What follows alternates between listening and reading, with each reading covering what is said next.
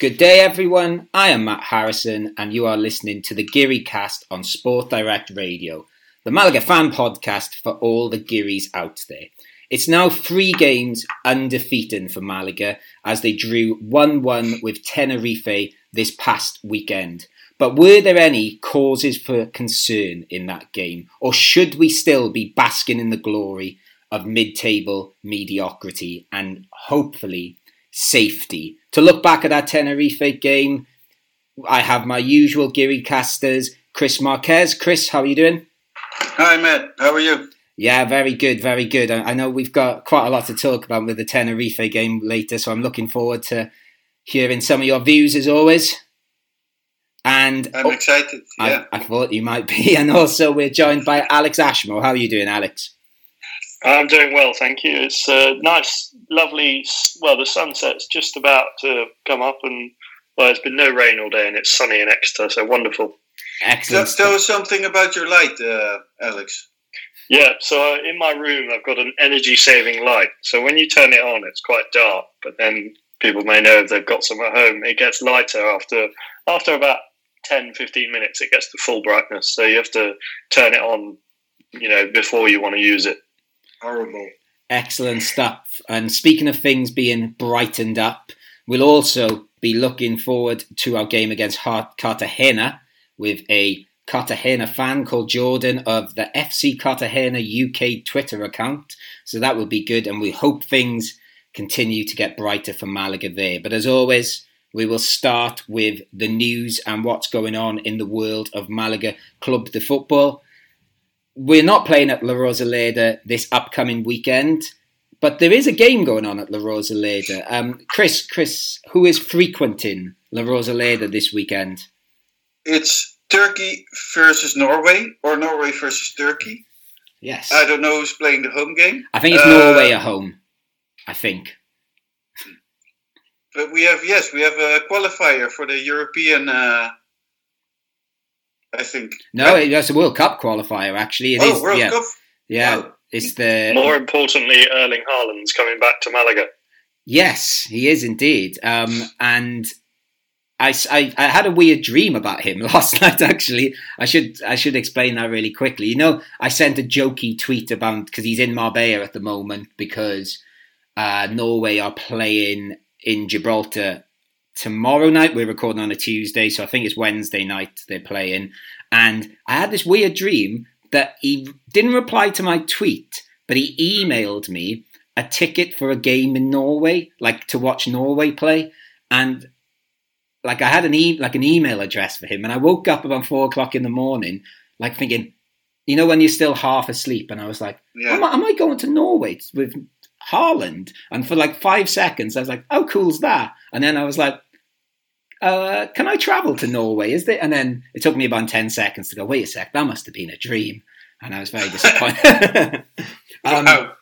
Yeah, but I don't remember dreams very often, but that one, there was more to it than that. But I remember being very excited having an email off him saying I could go as his guest or something. So anyway, who's our favourite? Because Norway are the home team at La Rosaleda. Does anyone have any favourite Norwegian players? Chris, I'll start with you. Haaland. Yeah, I think everyone likes him, don't they? He's fun. I think he's the best. Okay, maybe Norwegian people will hate me, but I think he's the best Norwegian player of football ever. Big call already there. Certainly the most exciting prospect, you could say. Alex, on this podcast, because I'm definitely a Haaland guy as well. He's not my favourite. I'll tell you my favourite in a second. People who follow me on Twitter will probably know my favourite. But on this podcast, are we Team Mbappe or Team Haaland? So Chris has put out for Team Haaland. What about you, Alex? I think because I study French, I've got to go with Mbappe. Okay. But I think my favourite Norwegian player, because of my links to Madrid, is Martin Odegaard. Oh, wow. Who's now at Arsenal. Yes, you've stolen my one. Basically, he is mine as well. When I moved to Spain and I started watching Spanish football, that Real Sociedad team last season, certainly before the lockdown, was just amazing to watch. And I think he was the player I got most excited about watching on TV last season with his little flick passes and stuff, to the extent, when you're a little kid and you try to copy skills and tricks that players you like do. When I was playing football on Fridays, I was always trying to do these sort of Martin Odegaard sort of flick passes, and sometimes they'd come off. Quite often they wouldn't, and it was against sixth formers. always easy for me to recreate my favourite footballers' tricks because they were Yeovil players. So it's either miss a penalty or play a bad pass. I didn't really like Odegaard playing. He played in Holland. I know he's a big player now, but he played in Holland for Heerenveen. Yes. And it just wasn't it. He couldn't, really be the best player of Holland, which is quite easy to be, because the players in Holland don't have that much quality, because Spain and England buy all the good players from Holland. That's a bit of the problem of the Dutch league. Yeah, he started sort of relaunching himself there, didn't he, though? Because he did well at Heerenveen. I remember, I didn't watch him, you might have watched him more than me, but from what I've read, he did well, and that's why he went to Real Sociedad, and I think he surprised people how good he was there. Really quickly, before we just focus too much on Norwegians, and then, does anyone want to give any love to any Turkish footballers, since, Turkey are going to be here too? I'll give a shout out to Munir, who is in Turkey. He's not Turkish himself, but he is playing for Hatayspor in Turkey. Really? So I think, although the way he left the club wasn't wasn't the most liked of ways by the fans, I do think he was the reason why we were the best defence in the league last season. One of the reasons. Of all the Turkish players you can name, you choose a non-Turkish player. Well, I do like Hakan Çalhanoğlu as well, the master free kick taker. Yeah. Okay. Mine's easy. I'll say mine because it links to my last one. Again, it's another Real Sociedad player who went on to play at Villarreal. I love Nihat. I loved Nihat. When he played with Darko Kovacevic for Real Sociedad, it was just fun. So my answer's easy there. Don't even have to really? Nobody's naming the king of Turkish football? Go on then. You're going to name him for us. Fatih Tekke. Okay, there you go. Fatih Tekke. Do you want to explain why? Great player. I think he's one of the best Turkish players from the history. There you go, Fatih Tekke. Should we get on to talking about a little bit of Malaga stuff? There's sort of a quiet week. Like I said earlier, we are recording on a Tuesday. Tomorrow, Javier Tebas is in Malaga, not at La Rosaleda, I think it's the Malaga Institute of Sport or something like that. And there's a meeting between the Andalusia Junta and the Club Employers Association. I don't really know what about, but there is going to be some sort of press conference, and people think there could be questions about Malaga. So, by the time you listen to this, Javier Tebas might have said some things about Malaga. So to find out what them things are, check out the @GiriCastPod Twitter feed or the Sport Direct Twitter feed. And there might be some interesting things. There might not be. And if there's not, apologies for making you go look for that sort of news. If you're interested in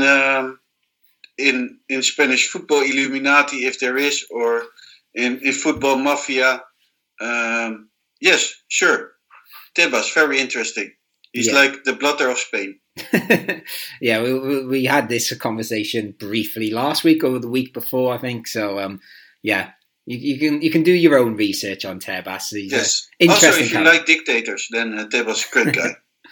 Thumbs up for Tebas. Let's go to good guys. Let's finish the news bit with two good guys for very different reasons, I suppose. Let's start with... we're obviously going to talk about the Tenerife game in the next section, but there was a nice moment just before kickoff where we got to see the bench at La Rosaleda. What is so special about the bench at La Rosaleda now, Chris?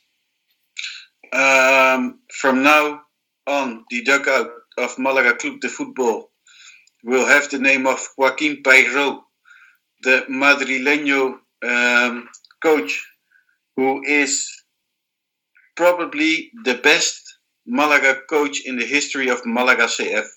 So since 1994, he is the best Malaga coach Malaga had. Most definitely. And there are other great names like Tapia, Pellicer, loads of other great coaches, but he probably is the best coach Malaga ever had.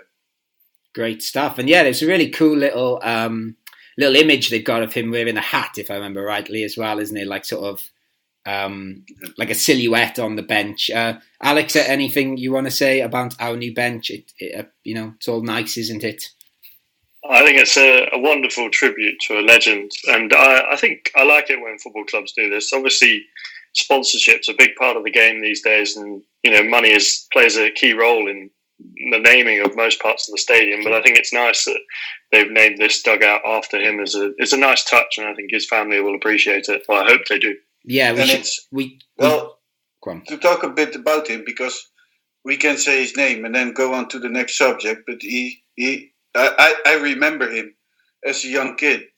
He's the coach who took Malaga from Primera División for the first time after they started again as Malaga CF. He was the first coach bringing them from Segunda to Primera División. And he is the coach who got to win the Intertoto and played in Malaga for the first time in Europe with Malaga. So, yeah, he's a great guy. And he did it with players who nobody knew. So, like, when Pellicer came, Malaga had players like Van Nistelrooy, Cazorla, Monreal, Toulalan, like players who already have proven themselves. Julio Baptista, Roque Santa Cruz. But Pairo worked with players nobody knew. So it even weren't great players. He just made a team of it and booked great successes with Malaga. Yeah, great stuff. And we should add in the part of the reason why this bench has been unveiled this week. It's because I think it's the 1 year anniversary of his death. I think I'm right in saying, yeah. So that's why, they obviously wanted to find some way to immortalize him, and that seems as cool a way to do it as anything, I think. Going away from Malaga, Malaga legends to people, still building a career at Malaga. Mejías has been in the news today. An interview's come out with him. I think it was in El Desmarque. I'm going to double check that, but certainly I read it on their website. Alex, I believe you're a baseball fan. I think Chris said you had an interest too, and you are a fan of the San Francisco Giants. What has this got to do with Mejías? So I read the same article. It was in El Desmarque, and he said that, I believe the story goes that he had an offer or some sort of scouting from the New York Yankees, so one of the biggest teams in the Major League Baseball of all time. So he could have gone down that route for his career, but he's now playing for Malaga. So quite the juxtaposition of sports and size of clubs, I think there. Yeah, and I think I've said on here before, it's a really, really long book. I'm reading a really, really long book about Venezuelan football. And all the way through that, it talks about how mad the country is for baseball and how football is only now getting close to challenging it. So I can imagine there's probably a few of our Venezuelans that have come through the club. I can imagine a few are probably former baseball players or baseball fans at least. Chris, any interest in baseball? I think you commented earlier you quite like the Dodgers. Yeah, I had American friends when I was a kid. So like my best friend was an American guy. And they learned me and told me everything about baseball. And so I took interest in it. We played it a lot. We watched a lot of games. And they supported the LA Dodgers. So, yeah, that's how I got into the LA Dodgers. So in another life... A lot of South Americans do like baseball, actually. You get the Dominican Republic, Cuba. It's very popular in South America. But it has a pretty sad side as well. I once watched the interview, I think it was on Vice, I don't remember, about baseball and South American players. It's pretty sad. It's a pretty sad story. Okay, in what way? Just stories of poverty. Dominican players trying to get there. It's just I don't remember it very well, but it's like mafia and all horrible things included. So I think I know the sort of way this story's going. So we'll try and wrap up with a more light-hearted question. So this got me thinking earlier. If a Malaga player could play another sport, for example, if Mejías, he could have ended up being a baseball player, what player do you think could have ended up playing what sport? Alex, have you had a think about this? It's a good question. I did have a think, and obviously you always lean towards the first one, or I do.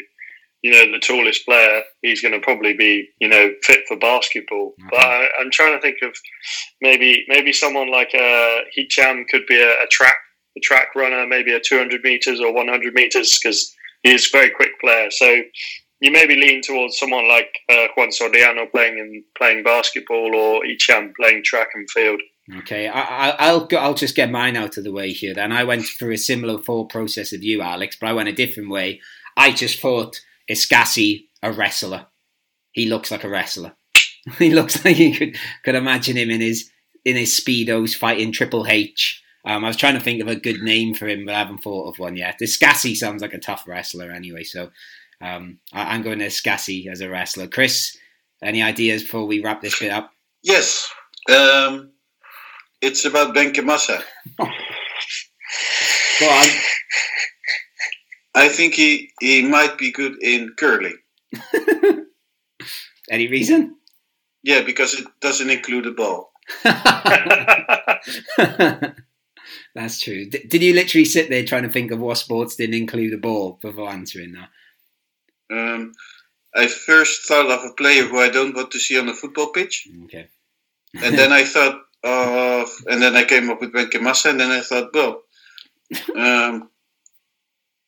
he shouldn't be playing with the ball. So my only thing there is I associate curling with being quite careful and calculated, and I don't think he is. That's my only worry there. But that makes it fun. Yeah, okay, fun to watch, definitely. But then you could argue if you want to see someone do a sport badly, then you may as well let Benkhemassa be a footballer. But sadly, he is playing for Malaga. I don't mind him being a footballer. I might be him being a footballer at Malaga. Fair enough. Well, I'm sure we can get in a bit more Benkhemassa chat in the next section. So let's head over that way and look over its action-packed Tenerife game.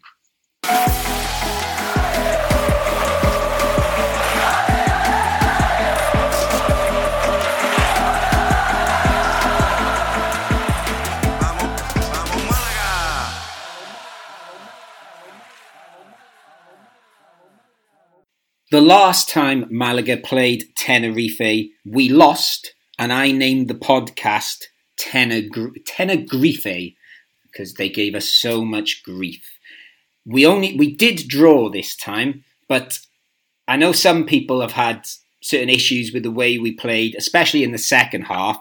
Now, I'm not really going to say too much more at the start here. I'm going to pass over to Chris, who has some pretty strong negative words, apparently, from the owner of Sport Direct Radio, Kiko Garcia. So, Chris, I believe you've translated his words for us, so I'll pass over to you. Yes.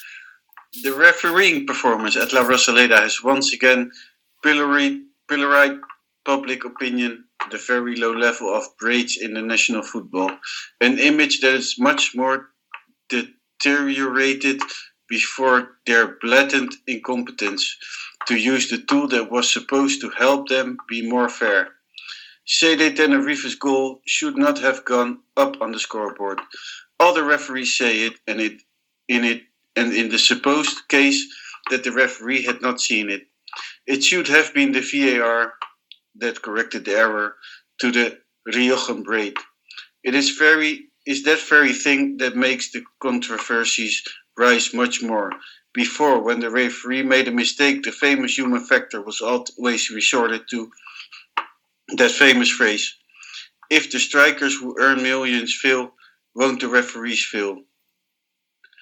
They no longer have that excuse, and that is why they fail from the VAR room, in order to justify their incompetence with human errors. Machines cannot fill. The images seen from the tranquility and without the tension of the party cannot be deceptive. Hence, when plays such as those of the Tenerife goal are not arbitrated, the staff gets angry. Polemics are created. Conspiracy theories to the fourth millennium are sponsored. The respect of the refereeing body is being lost, as they are less and less credible. To all this, we must add that the tyranny of La Liga of Javier Tebas, in the pure style of Caudillo, has focused on stopping any controversy with the performance of the Braves, threatening and punishing any protagonist who thinks something contrary to their interests. The gag law in national football, established by that chief with a past in a political formation as undemocratic as Fuerza Nueva, of which he was a representative in the media, was also provincial head of the ultra-right youth force in Huesca at the end of the 1970s. For the youngest, Fuerza Nueva was a political party founded by Blas Piñar as a counterparty to the recent death of dictator Francisco Franco and the beginning of the transition, founded in 1976. The intention of the training was the continuation of the political principles of Franco dictatorship and the fight against democracy. True to the totalitarian ideas and seeking to eliminate the action of its political rivals, Fuerza Nueva used violence as a tool. With these bases, does anyone doubt that it's logical that their tendency is that there's no freedom of expression? This is our football, a miserable state of continuous coercion in which the benefit is always for them, while for the little ones, they are always the crumbs and who are threatened with the most bloodthirsty pseudo-mafia tactics. A league for those who have the most and who continue to crush those who aspire to be something bigger. The most capitalist ideology put at the service of the same as always. Written by Kiko Garcia. There you go. So some very, very strong words there from Kiko. A strong attack on VAR there. So I think, should we make our way through the game and then return to the VAR situation, which I can imagine, well, I don't know, it's not really a VAR situation, I suppose, is it? It's a refereeing decision at the end of the day. It's the lack of VAR, perhaps this time. But yes, I think it has a lot to say about Tebas and this, about VAR, about the refs, but also about how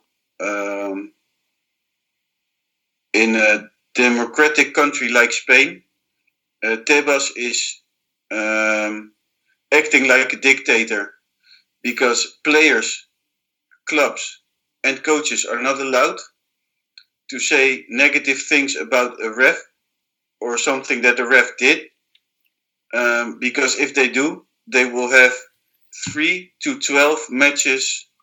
They will be 3 to 12 matches banned from matches. So okay, yeah. So yes, we believe the referee as well regarding this decision. I think you said earlier, Chris, is could possibly be demoted from the Segunda games coming up. Maybe, I believe. Yes. Yes. So, and I don't think it's only this match. I have some cool stats for a bit later. Okay, let's go back to the beginning and perhaps more positive elements of the game. First of all, starting 11. Soriano keeping his place again.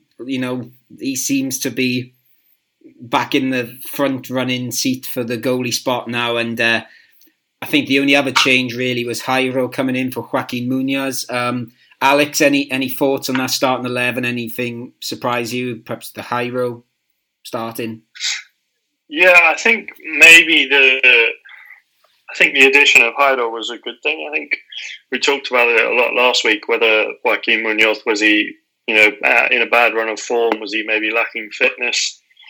And I think players like this, he's obviously, we're paying him to play we're paying him a salary. We might as well play him every now and then and see if he's going to do something. And I think, he didn't do too badly. I can't say anything, super positive about what he did, but I didn't think he did much wrong. So, all in all, I think a positive inclusion. And I think, good to stick with Soriano in goal. I think maybe it might be time to keep a run of games for that keeper. I think maybe it does show sometimes the mistakes that the keepers make, that, maybe they need that consistency, but then we know that it has worked quite well this season, keeping both players on their toes and switching them in and out.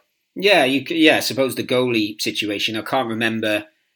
It's not really caused us too many issues, really. I think towards the start, maybe we were just a little bit more confused than anything, but we've got used to it now, and you could argue both goalies have done well, so let's keep it going.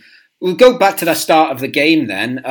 You just talked about Jairo a little bit there, Alex, and I agree with you. I thought he had a really bright start to the game, actually, which I think he did fade as it went on. But Chris, what did you make of the way Malaga started this game? I won't lie, when I saw the lineup and I saw Jairo, I thought... And then, you don't have to use the beep this time. And then when the match started, I saw a very active, very good Jairo. Yeah. Very good start. So, there was one bit, wasn't there? I think in the second or third minute where he dribbled down the right and put in a good cross, and he looked good. Yeah, go on, sorry. Yeah, so Malaga started okay. Yeah. But then after the goal, it all changed for me. Yeah, so let's go straight to that goal then, Chris. So we seem to be getting a bit of joy down the right wing, and I think Alexander gets played in, puts a lovely cross across, and our man Luis Munoz is there again. Now, I forgot to double check this today, but I know... It was Jairo with the assist. It was Jairo, was it? Apologies. I couldn't remember. Apologies for that. But then the assist... Has the goal been given to Luis Munoz now? Because I saw it given to him, and then I've seen it given as a goal. I think at the end it did, but the commentator on YouTube, changed it a bit halfway the match. Okay. No, because I actually thought on first look it was an own goal, but I think, and in a way I still think it is. I sort of think the guy came in so fast. He hit the ball into Luis Munoz's foot almost more than anything. But, I think we'd all rather see, even the guy that scored the own goal, if he did score the own goal, we'd rather see the attacker get given the goal, wouldn't we? So that was pleasing to see him get on the score sheet again. Alex, any comments on the goal? Well, I think it was a well-taken goal. I liked the attacking move. I think it was a wonderful pass back. And, like you said, Jairo, that sort of encapsulated the first maybe 20, 30 minutes of his performance. I think he was fantastic, and he was able to get that ball back in behind the defence and pass it back across the penalty area. And I think I think we need more of that, quick attacking plays, and I think we do well when we're on the counter and we stretch teams. And Jairo seemed to do that very well in the opening 30 minutes. Yeah, and I think Chris has sort of alluded to it already, that maybe he wasn't happy after the goal. But I thought actually the first half, and actually I'd probably say the whole 90 minutes, I think it was a really quite entertaining game, actually. I can't say I really enjoyed the last maybe 15 minutes where it looked like, we were hanging on a bit. But I thought it was quite entertaining. There was Tenerife had that crazy chance in the first half where it was played over the top and they volleyed it against the bar, and I don't think offside was given. But it was quite back and forth. But Chris, without perhaps getting to the goal, you said you think things sort of fell apart a bit from the Malaga goal. So what was going on, do you think? I think we gave Tenerife too much space on our own half, and I think we created too little. Because we didn't create much. No, I agree.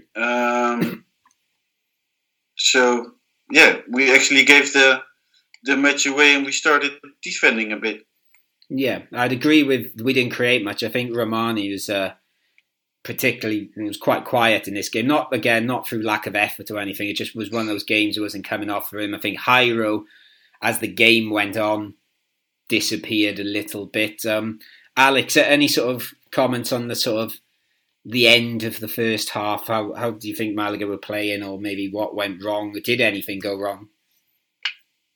I think it was, again, maybe a dip in concentration. We've had that a few times this year. I think we seem to go through really good periods of play in the first half an hour, and then seem to dip off as the end comes nearer.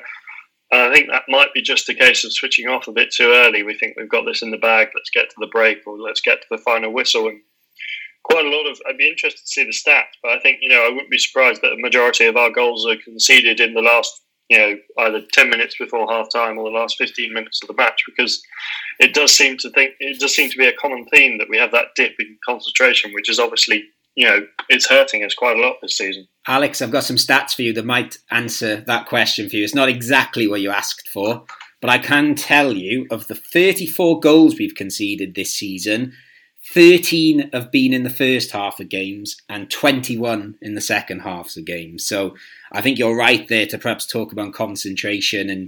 And again, maybe Chris does have a point with something he was saying last week in regards of maybe going defensive isn't a good idea, or I don't know, maybe we would have conceded more goals if we didn't go defensive. It's a tough one to work out. But the first half, there wasn't really much else. I think Matos made a bit of a balls up of something and recovered.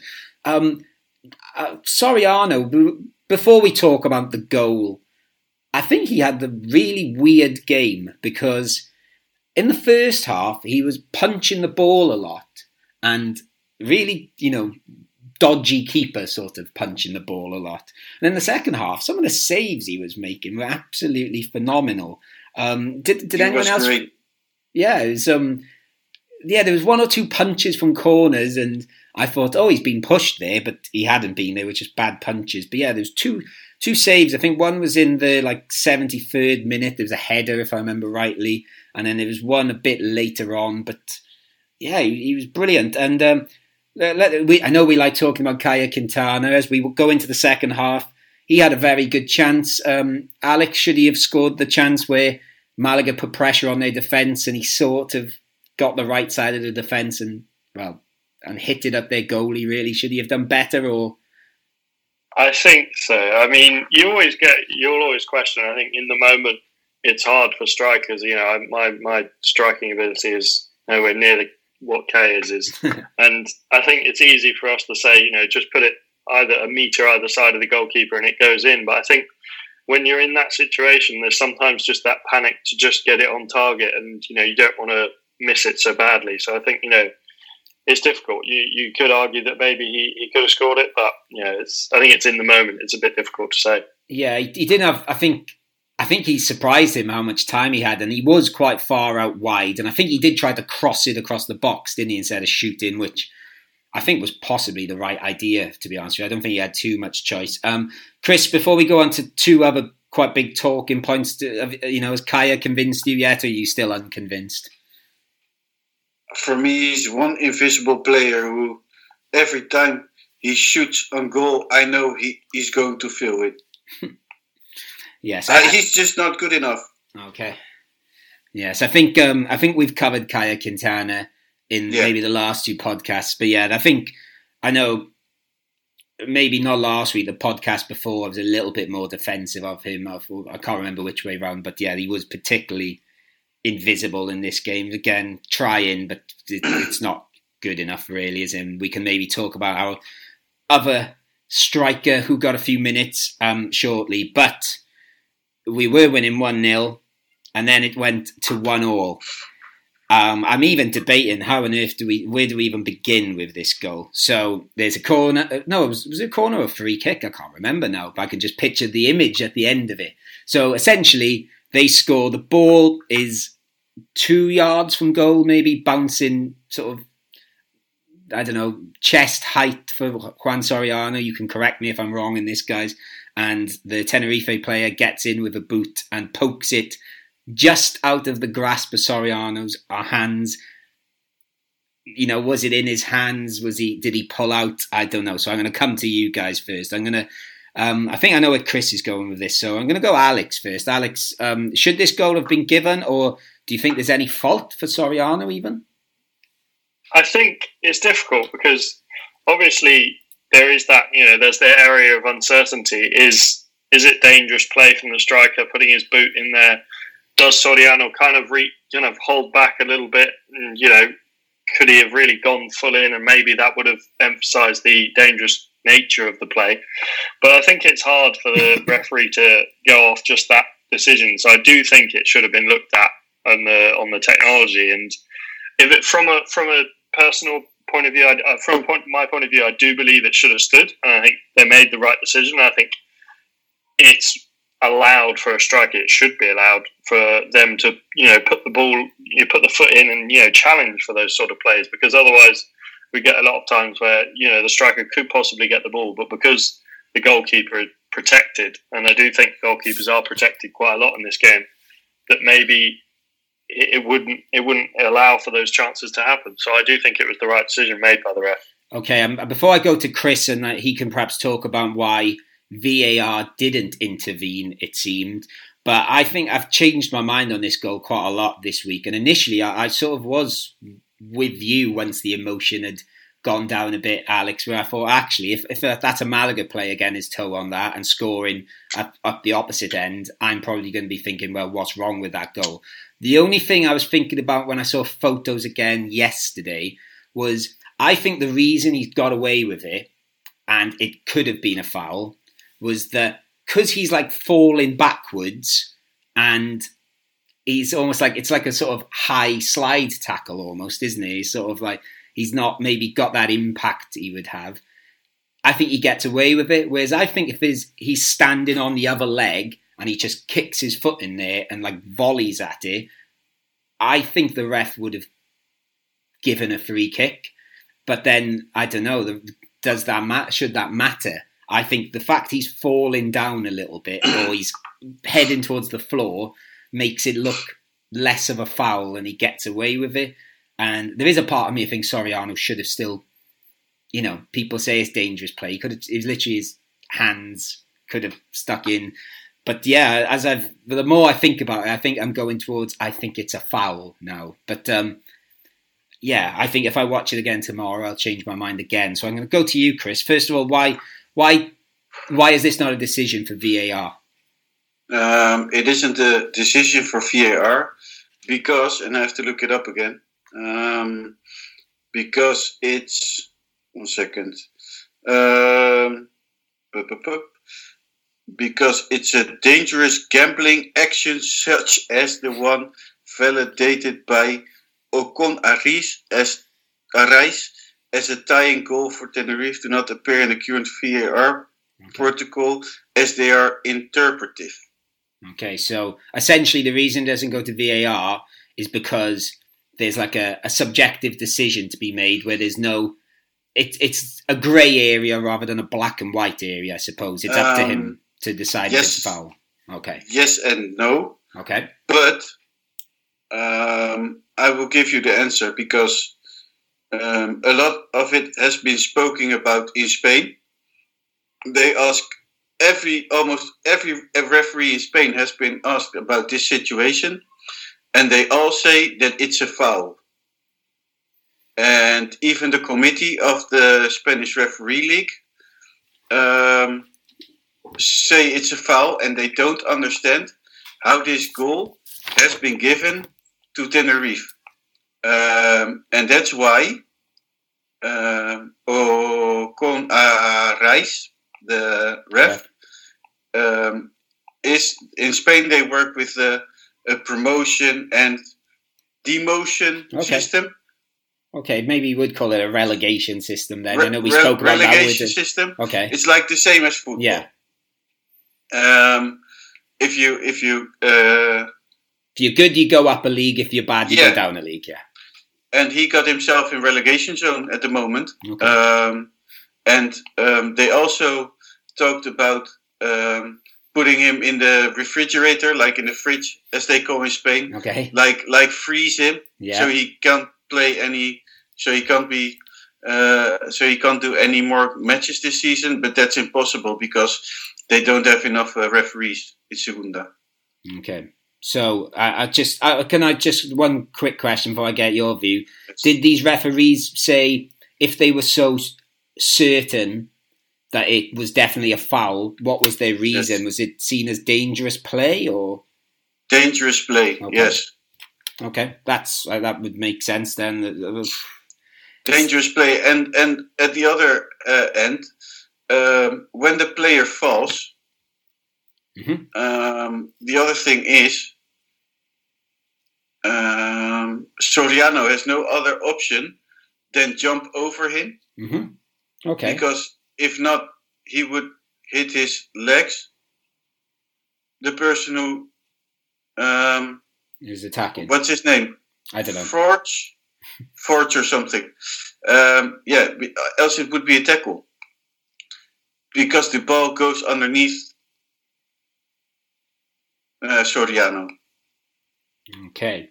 If you look back at the goal, in my opinion. Okay, so I'm guessing your opinion is, though, Chris, you think it was definitely a foul then, yes? Definitely. Dangerous play. Because if you look back, you see that Soriano has to move his arms back, pull his arms up, because if not, the player would have hit his hands. Okay. So you see that, I don't know. It is a foul, definitely. Okay. Everybody said so. All the media in Spain says it is a foul. Yeah. Everybody's talking about. All the refs say it's a foul. The league says, the committee says it's a foul. So yeah.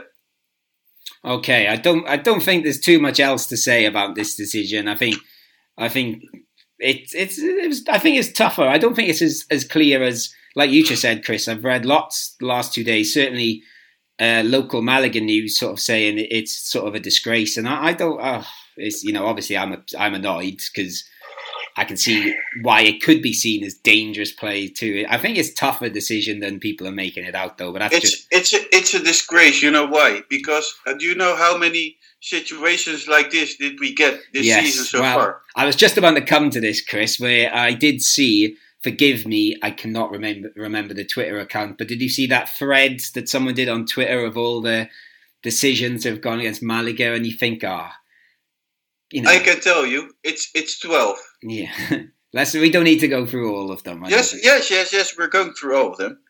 Malaga, Rayo Vallecano, match day 4, penalty for doubtful hands of Ramon against Isi, transformed by Rayista attacker himself.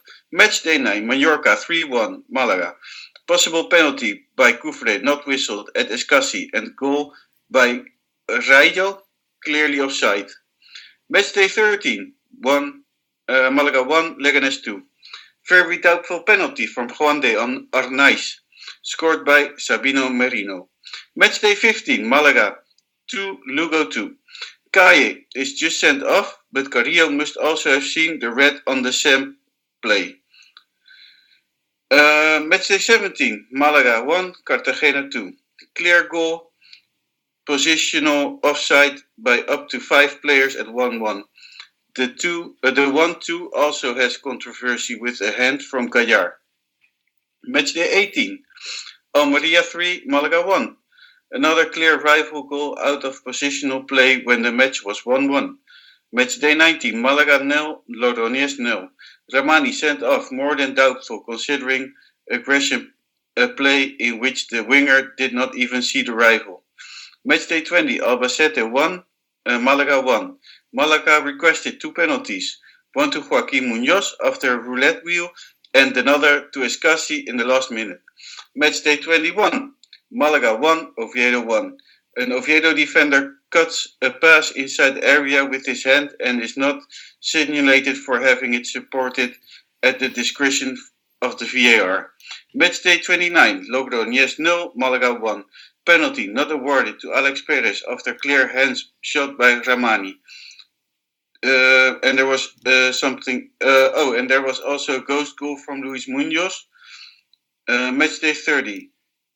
Malaga 1, Tenerife 1, and that's the 1-1, the goal of last weekend. I think you even missed out the Oviedo handball there, didn't you? Unless I missed it. No, I said it. Oh, sorry, I must have missed it amongst them all. Anyway, yeah, it's 12. Yeah, so there's 12 there. There's if you listen through the whole list, they're all there. Can listen back.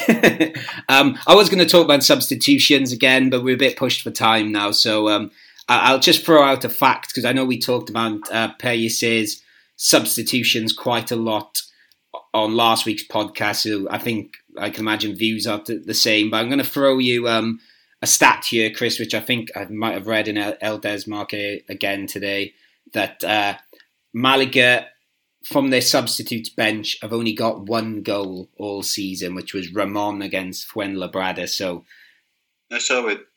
Yeah, so that I thought that sort of supported your point a little bit, but then. But how can you bring on Benkhemassa in the 70th minute when there's still 24 minutes to play? I just don't understand the substitutes of Pellicer. Well, I think it's partly, Chris. Again, I don't want to go into this debate again because I think we'll just be repeating ourselves. I think it's partly because we just don't have any other players. It's the squad we have. We got to bring players on. I think. No, don't substitute Josabet then. Well, that's a different story then. But then, who do you substitute? I don't care. Nobody. But then I'm fine with no replacing anyone. But this is a young team that are. You know, like he said about Joaquin Munoz, part of the reason he wasn't playing, because I think he used the word he's at his limit. That I think we have to sub players. We have to. I think we would. How can he be on his limit when he goes off every match in the 70th minute? Well, he never plays a whole match. I don't know. I'm not there on the training ground, but I think part of the reality is the why people like Benkhemassa come on and players that we maybe don't rate is because all our best attacking players are on the pitch to start with. Explain to me then why Escassi played every minute when he was available. Again, he never taken off Escassi. He never taken off Luis Munoz. And look what's happened to Escassi now. So it goes exactly. And Escassi's got an injury now, which could be devastating. I don't know how bad it's going to be. We can talk about that in the next part, but. Anyway, you saw what happened. We got the goal in the 70-something minute, and then you have 20 minutes left, but you have nobody. You have nobody left on the pitch to create something for you. Yeah, I think that's a different thing to subs, though, isn't it? I think that's more philosophy and not managerial philosophy. Like, I don't know what the instructions he's given them from the touchline. I don't know, but I think in regards to substitutes. They're always going to be a bit underwhelming, I think. But anyway, Chris. There was 20 minutes left, and you didn't have anyone on the pitch who could create something for you. So I just don't understand it, and we leave it there. Okay, let's go on to our Chumbo and Biznagas then. Let's get our Chumbos out the way first. Chris has already said mine. Actually, I know. I sort of made a bit of a joke recently, but we didn't lose. I say when Benkhemassa comes on, we never seem to lose. But he was particularly unhelpful in this game, and he was awful. So he's my Chumbo because he just seemed lost. He was particularly bad, and I think he fell over when they were attacking for the goal as well. So he's mine. Alex, who's your Chumbo? It's a difficult one. It's between two players, between Guy Quintana and Yannis Rahmani. Mm-hmm. I think I just don't remember seeing much from them. I have nothing really negative to say about either of them, but I just don't remember them creating that many chances. We talked about the Kaya chance earlier, but I think apart from that, they were quite inactive. But I'm going to go with Rahmani because I think he lacked that edge that he usually has, and he seemed to have it last week, and he didn't have it the week before. So maybe he needs a prolonged period on the sidelines, or whether he just needs to keep playing to break through that barrier. I guess that will be up to Pellicer, but yeah, he's my Chumbo for this game. Okay, and then Chris, your Chumbo? Guy Quintana. I thought it might be. Okay, let's try and end on a positive. Biznaga, I'll say mine already. It's the guy who I'm happy didn't become a baseball player, basically. It's Mejias. I thought he was brilliant. I thought he got everything, and he's looking, as the season goes on, he's possibly becoming our best defender, I think. So, Alex, your Biznaga. It's Soriano. I think he made a series of fantastic saves to keep us in the lead. Not much he could have done about the goal. And I think he saved us the point. Obviously they did score, it's up in the air, but I do think there were plenty of other opportunities where they could have scored and beat us by at least 2 or 3 goals. So he's my Bithnara for this game. Yeah, he would be my second choice. I think I was going to go with him, and then when I look back at my notes, I'd written some negative things down about him until all those amazing saves at the end. So I couldn't remember if he had a bad first half or not. But no, so there's a bit of variation there. So sorry, Arno's getting some Biznaga too, and then Chris, anyone different or? Yeah, I gave it last week, I believe, to Soriano. Mm-hmm. So I don't want to give him 2 weeks in a row. So I pity a bit that I gave it to him last week. But I'm going to give it to Luis Munoz. Okay, there you go. 3 different players. Anything you want to say quickly about why? Great goal. Our Pichichi at the moment. He is indeed our Pichichi at the moment. And there you go. That was the Tenerife game, which, again, it was quite action-packed. I think the commentator said it was a cracker at halftime. You know how excited these commentators get, though.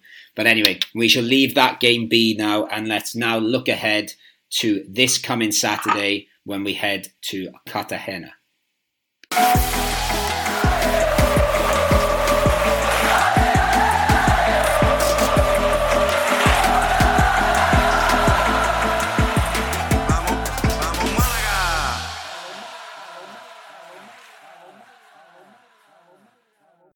Okay, as always, for the last section of our podcast, we look ahead to the game ahead, which this week is against Cartagena. Now, we always try to find an opposition fan, and sometimes we sort of think we'll never find a Lugo fan, we'll never find a Mirandes fan, we'll never find a Cartagena fan, but we do have a Cartagena fan with us today, so we're delighted to be joined by Jordan. How are you, Jordan? I'm all right, thank you. How are you? Yeah, great, thank you. We're hoping you can, we've just had a bit of a negative discussion about controversial goals going against Malaga, so we're hoping Cartagena can cheer us up, but you might tell us things that might scare us. First of all, you're calling us from Blackpool this evening, and you are a Fylde fan, yes? Yes, that's correct. Do you want to tell people a bit about Fylde? Because I'm guessing Chris here probably doesn't know the story of Fylde. They've been an interesting revelation in English football in the last decade or so. Yeah, so basically the owner at the moment is called David Hay-Thornthwaite. He just met the old owner in a pub, and from there he just decided to take over the team. And then in 2015, after maybe 6 promotions, he set a target to get to the Football League by 2022, which is now not possible because we're still 2 levels below, because 2019-20 season, when everything kicked off with COVID, we were unfairly relegated, some might say. We were in the relegation zone, but it went to PPG, per point per game, and we were relegated because of that. So, and then this season, top of the league on points per game and aren't able to get promoted. So both seasons it's not been nice to us, but I'm looking forward to next season. Hopefully fans will add back in. So that's, Fylde, basically. Yeah, they've been quite an ambitious project over the last decade, haven't they? And I was hoping you would mention the 2022 thing, because I always thought that was quite, there's a bit of arrogance to it, wasn't it? But I quite liked it. I quite liked the whole ambition of it all. Chris, just, I said you wouldn't have heard of Fylde, had you? No, I never did. I didn't think you would have. I love the story because the way Jordan says, 6 promotions further, and then I think 6 promotions, wow, that's massive. I know Hull did once with 4 promotions, I believe. Mm-hmm. And Swansea did it. Swansea did it. Yeah. Hull did it. I think that's amazing of English football. Yeah, Yeovil did it. Don't leave Yeovil out. We got to get a mention for Yeovil. And amazingly, me and Alex have both been to Fylde to watch a game. I went to their old stadium, though. Did you go to their new stadium, Alex? I did. It was very impressive. I remember going into the bar and having a few drinks beforehand, and it's state of the art. And it wasn't the best game for Yeovil, but we did get a point. So, I can't complain. It was a lovely trip away. And like Jordan, we were making a joke a few weeks ago that I tend to just get my friends on here, and I know the reason why they support these Spanish football clubs, but I have no idea with you, so I'm looking forward to this question. You are the guy that does the FC Cartagena UK Twitter account. I think is just to be sure, is it the Cartagena in Spain or is it Cartagena in Mexico? No, Colombia. The Spanish Cartagena you were a fan of, right? Yeah. Okay, just to be sure. I didn't even know there was one in Colombia. Yeah, that would have been embarrassing for us. But here we go then, Jordan. Why Cartagena? Well, basically, so my dad's side of the family, he's got his mum and dad, so my grandparents and his brother and his family all live in Murcia, near San Miguel, if anyone's ever heard of that. And so for a few years, I just watched the Spanish leagues all the way to the third division, particularly Group 4, which is the Murcia region. And for a couple of years, I just watched it without following a team, really. But then I decided, when COVID hit, I really started getting into it. So I decided to go with Cartagena just because I like the ambition of, last season, they got promoted, obviously. So I just looked at the Murcia region, who looked at all the teams' history.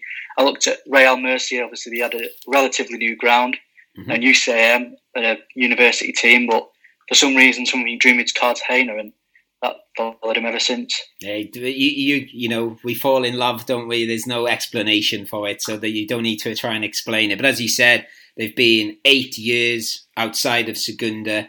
They did get promoted last season. So I was going to ask you, favourite memories, players or games, but as you've just announced to us, you're still a relatively newbie to the Cartagena scene. So do you already have a favourite memory or anything you've particularly enjoyed this season watching Cartagena? Well, this season, not really many good memories, but I do remember I played five-a-side on a Sunday night, and the promotion final was on that, and I got all my mates, we were all watching it on my phone after our game, watching the last minutes of the game. So it was good that it was like me and 5 of my friends, we were just stood there watching a third division game in Spain for the playoff final. We'd never heard of the teams and the players, but it really drew me into them, the passion after the game, saw the celebrations. Can you remind me, because obviously the playoff games for Segunda B all happened around here in Andalusia. Who did you beat to get promoted? I can't remember. Is it Baleares? Ah, yes, it was. Because that might have been the night, because there was one night when me and my friend climbed up. I think so. Yeah, it was. I think that might have been the game I was sort of watching, was it? Or was it the other stadium? Well, basically, just to explain, there was a night where I went to Malaga for the day before going to Granada, and my friend said, we'll climb up Monte Victoria with some beers, and there's a playoff final going on at La Rosaleda. And so we watched the lights of La Rosaleda. Obviously, we couldn't see the game.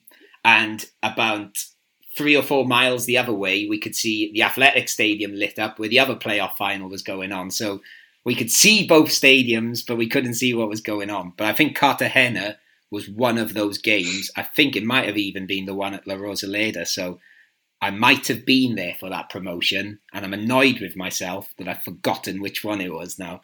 But never mind. So when did you get into Cartagena then? So you watched the playoff final. Did you watch many games last year in Segunda B or not? It's hard to.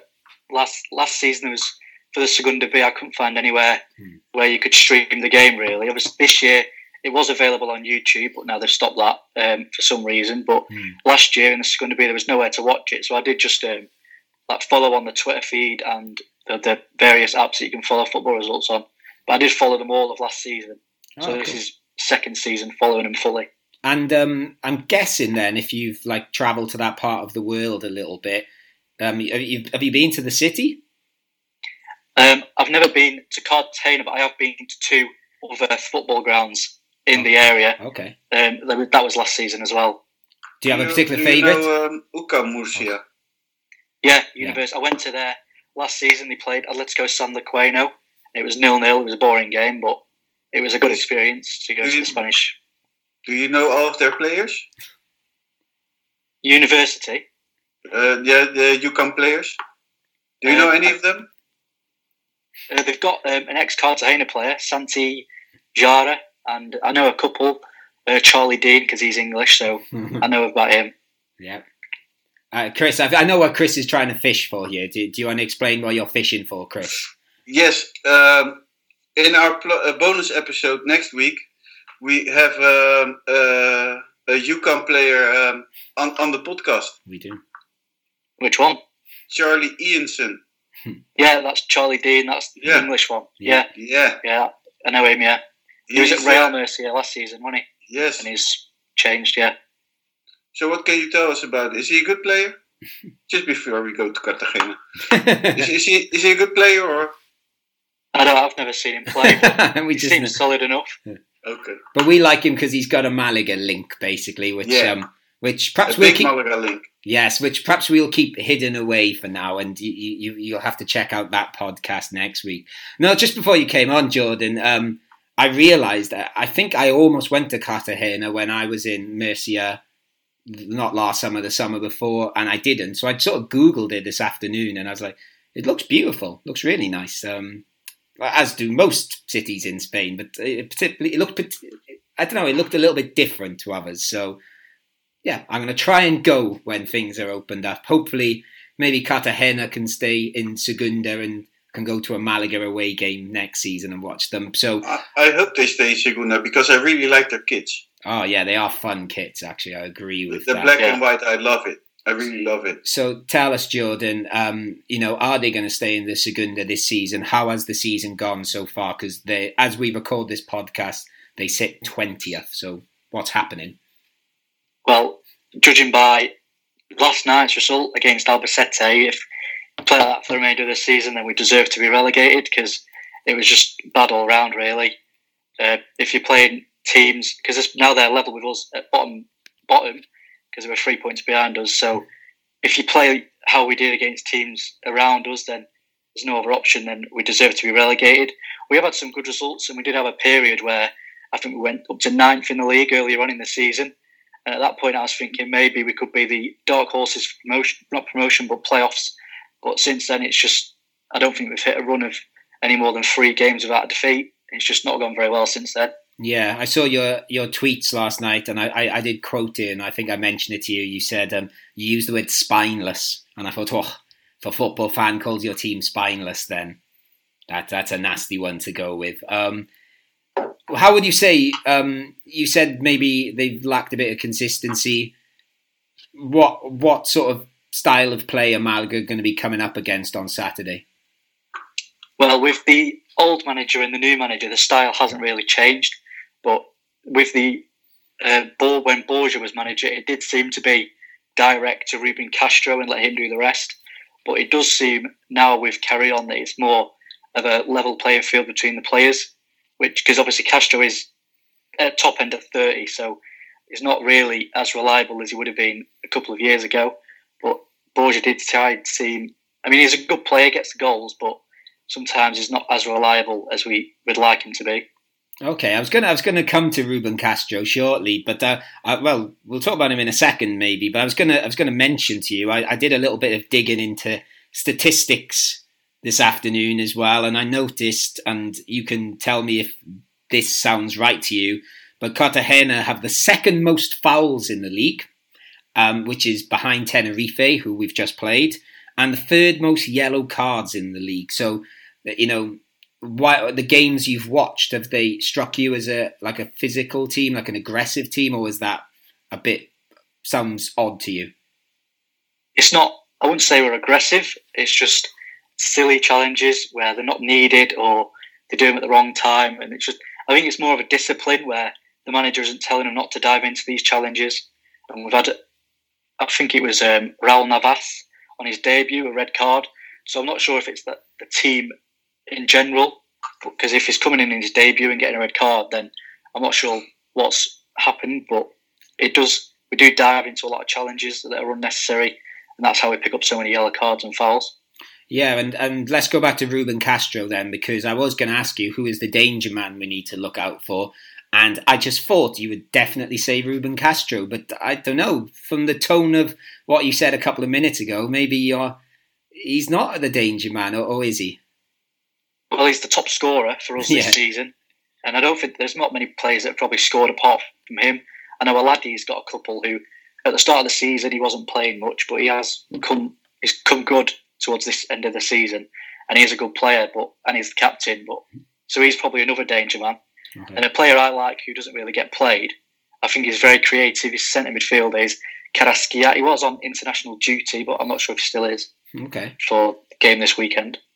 Okay, interesting. Yeah, I should add as well, you said Ruben Castro's your top goal scorer. He's also the fourth top goal scorer in the whole league. I know he, very early on in the season, he was leading the Pichichi, wasn't he? But he's dipped a little bit. But I actually saw him play last year, Ruben Castro, at Las Palmas with Pedri, which, now I think about it, was quite cool. Like a really old 37-year-old striker alongside like Spain's most exciting player.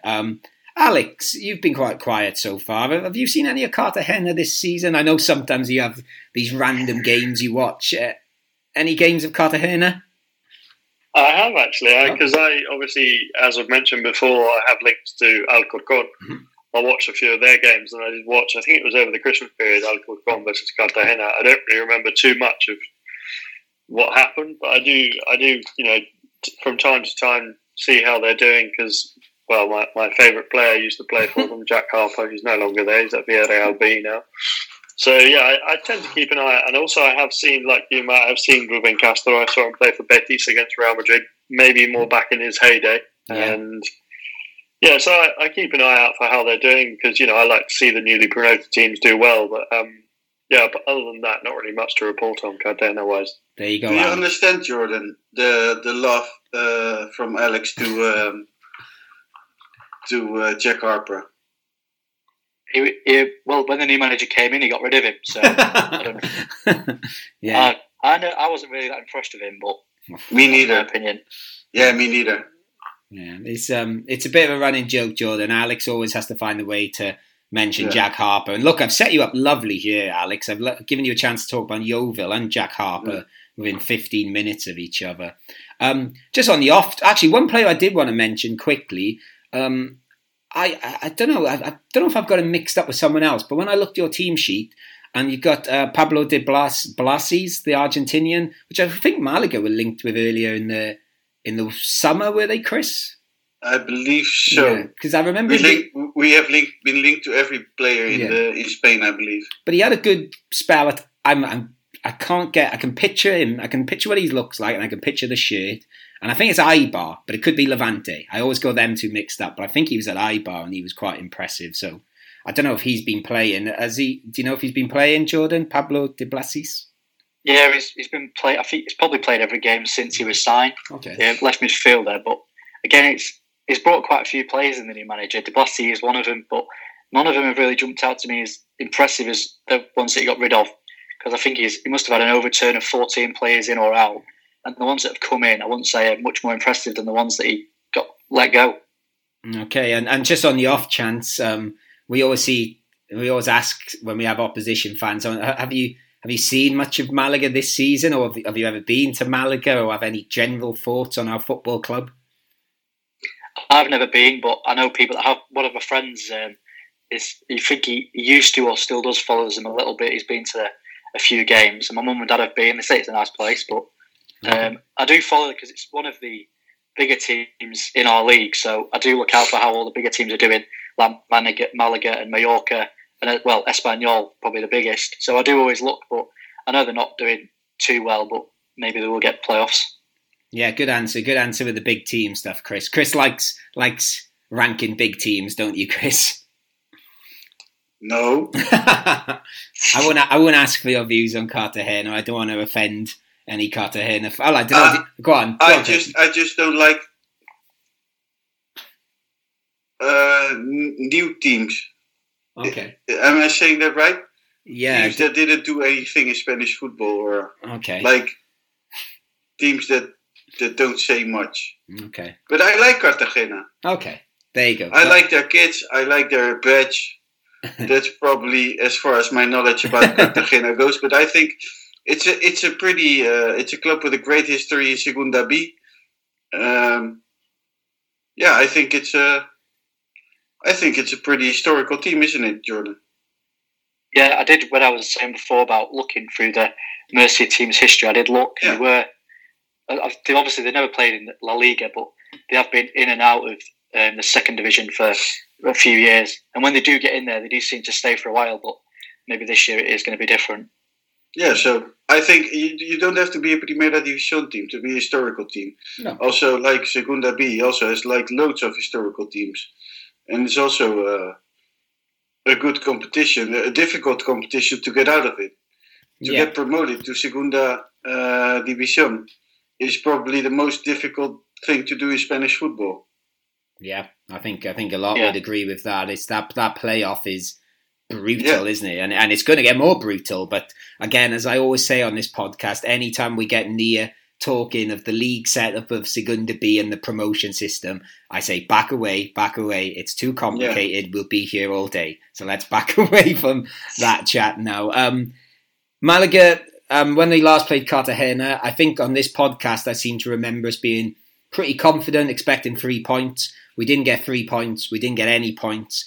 We lost 2-1. Alex, any memories of that game? Not really. I think it was one of those games to forget. I don't think Malaga played too well.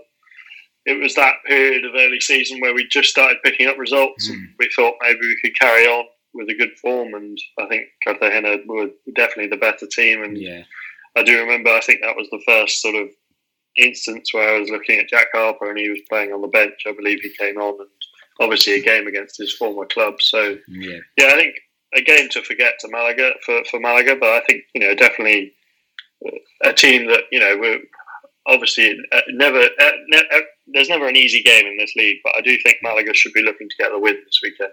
Yeah, definitely. I remember the match. Go on then, Chris. It had a 5-player offside. 5 players were offside. Yes. Of Cartagena. And the 1-2 has a controversy with a hand from Gallard. Yes, that does ring a bell. Yes, it was that game. Yeah, the offside thing was definitely that game, as you mentioned earlier in your long list. I can't remember the handball incident so well, but I have no doubt it happened, Chris. I'm happy to be outraged at refereeing decisions. We've done that already. Just quickly on a little bit of Malaga then, before we sort of wrap things up. Chris and Alex, anyone you'd like to see come into the team for this game? Because obviously Joaquin Munoz is suspended, so I'm assuming we're going to say Jairo keeps his place. Escassi, Chris, what's the news in Escassi? He's a big doubt, yes? He has a sprain on his knee. Yeah. So he's a big doubt for the match against Cartagena. I think Ramon is not will be there, and the same is for I don't know. Are you missing anyone? No, I think I'd say Joaquin Munoz is the other one, really. Yeah. Alex, who would you bring in for Escassi maybe in midfield?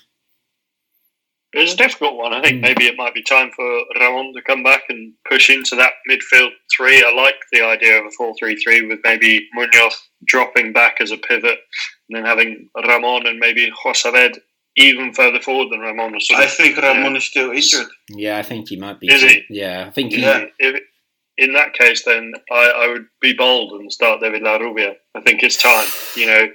These young players need to start playing, and now's a perfect opportunity. I don't think relegation is something that we need to be worried about, but we need to give them the opportunities, and the time will come when we need to rely on them. You see, if I was picking this team with Cartagena down in 20th, although I thought he was absolutely awful when he came off the bench on the weekend, I think Christian, we need to give him a game. He needs to step up. He needs to step up, and I'm not saying give him a game to sort of, because I think he really deserves it, but I think like we've done with Josabed, where we've kept giving him chances and now he's delivering, I think Christian needs to step up. That is... I thought you were going to mention Benkhemassa there, Matt. I was tempted. I thought, but I said I like him off the bench. Let's leave poor Benkhemassa alone for a little bit now. Just so that game is 8:30 Saturday night, Spanish time. And obviously there's a game going on at La Rosaleda that night, Norway v Turkey, quite randomly. So Jordan, earlier we were talking about, because Norway are playing at home, our favourite Norwegian players. Do you have any favourite Norwegian players? I know it's a bit of a random question to throw on you. Well, the main two are obviously Haaland and Ødegaard. Yeah. I can't think of any others off the top of my head, but... Since we had the chat earlier, I did think of one that sort of played in your part of the world, actually, Jordan. I thought of Morten Gamst Pedersen, who was obviously a hit at Blackburn for so long. He came to... Yeah, I do remember him, actually. And actually, now I think about it, to answer your Turkey question earlier, Chris, they also had two guys. They would have been two great shouts in the same midfield, both at Blackburn. I've only just thought of that. So, I don't know if there's anything anyone else wants to add about that game, Alex or Chris? Not too much. I think I'll just say Vamos Malaga, and hopefully we can get back to winning ways and keep this unbeaten run going. Excellent stuff. So Vamos Malaga from Alex. I would like to say, first of all, thank you to Jordan for joining us this evening. Thank you for having me. Yeah, excellent. Well, we're trying to get a collection of, it'd be great if we could get a fan from every club by the end of the season. We've grown quite a lot in the last few weeks, actually, finding opposition fans. Like, finding my mate had a connection to Mirandes, that was a random one. And I think, what do you think, guys? I think we got half the league covered now, surely. I think almost, yes. Yeah. We have one next week. Yes, we have an Almeria fan. If anybody knows any Lugo fans, that's the one I think is always going to be tricky to get. But I don't know, we keep finding them. It's perhaps next year, from sort of February, January onwards, I can act as our northwestern correspondent. Yeah. No, I don't count it. We need Compostela to get promoted. Actually, I didn't even know if Compostela are in Segunda B anymore. I don't know, because they were a Primera team when I was a kid. Think they are. They are. Well, I hope they get promoted because I like their shirts. And one of my favourite goals ever was scored against them, the Ronaldo goal, when he skips past them and then it puts the camera on Bobby Robson with his head in his hands. Like, the goal is so good, he can't believe it. But, so, again, to reiterate, thank you to Jordan for joining us, and thank you to Chris as well. Chris, do you have anything you want to shout out as usual? Thank you, Jordan. I hope Cartagena stays in Segunda División. To everybody, subscribe on YouTube, like the podcast on, I don't know where. Wherever you get your podcasts. Yeah, if you find us on Tinder, swipe us to the right, never swipe us to the left. And that's all, Vamos Malaga. Excellent Leave stuff. us a review on iTunes as well. Yes, that's what I was about to throw in, Alex. Thank you as well. Yeah, if you do go on iTunes, give us a review. Apparently that's quite good for podcasters and stuff. And yes, thank you to the three of you. I have been Matt Harrison. You've been listening to the Geary Cast on Sport Direct Radio. Adios and Vamos Malaga.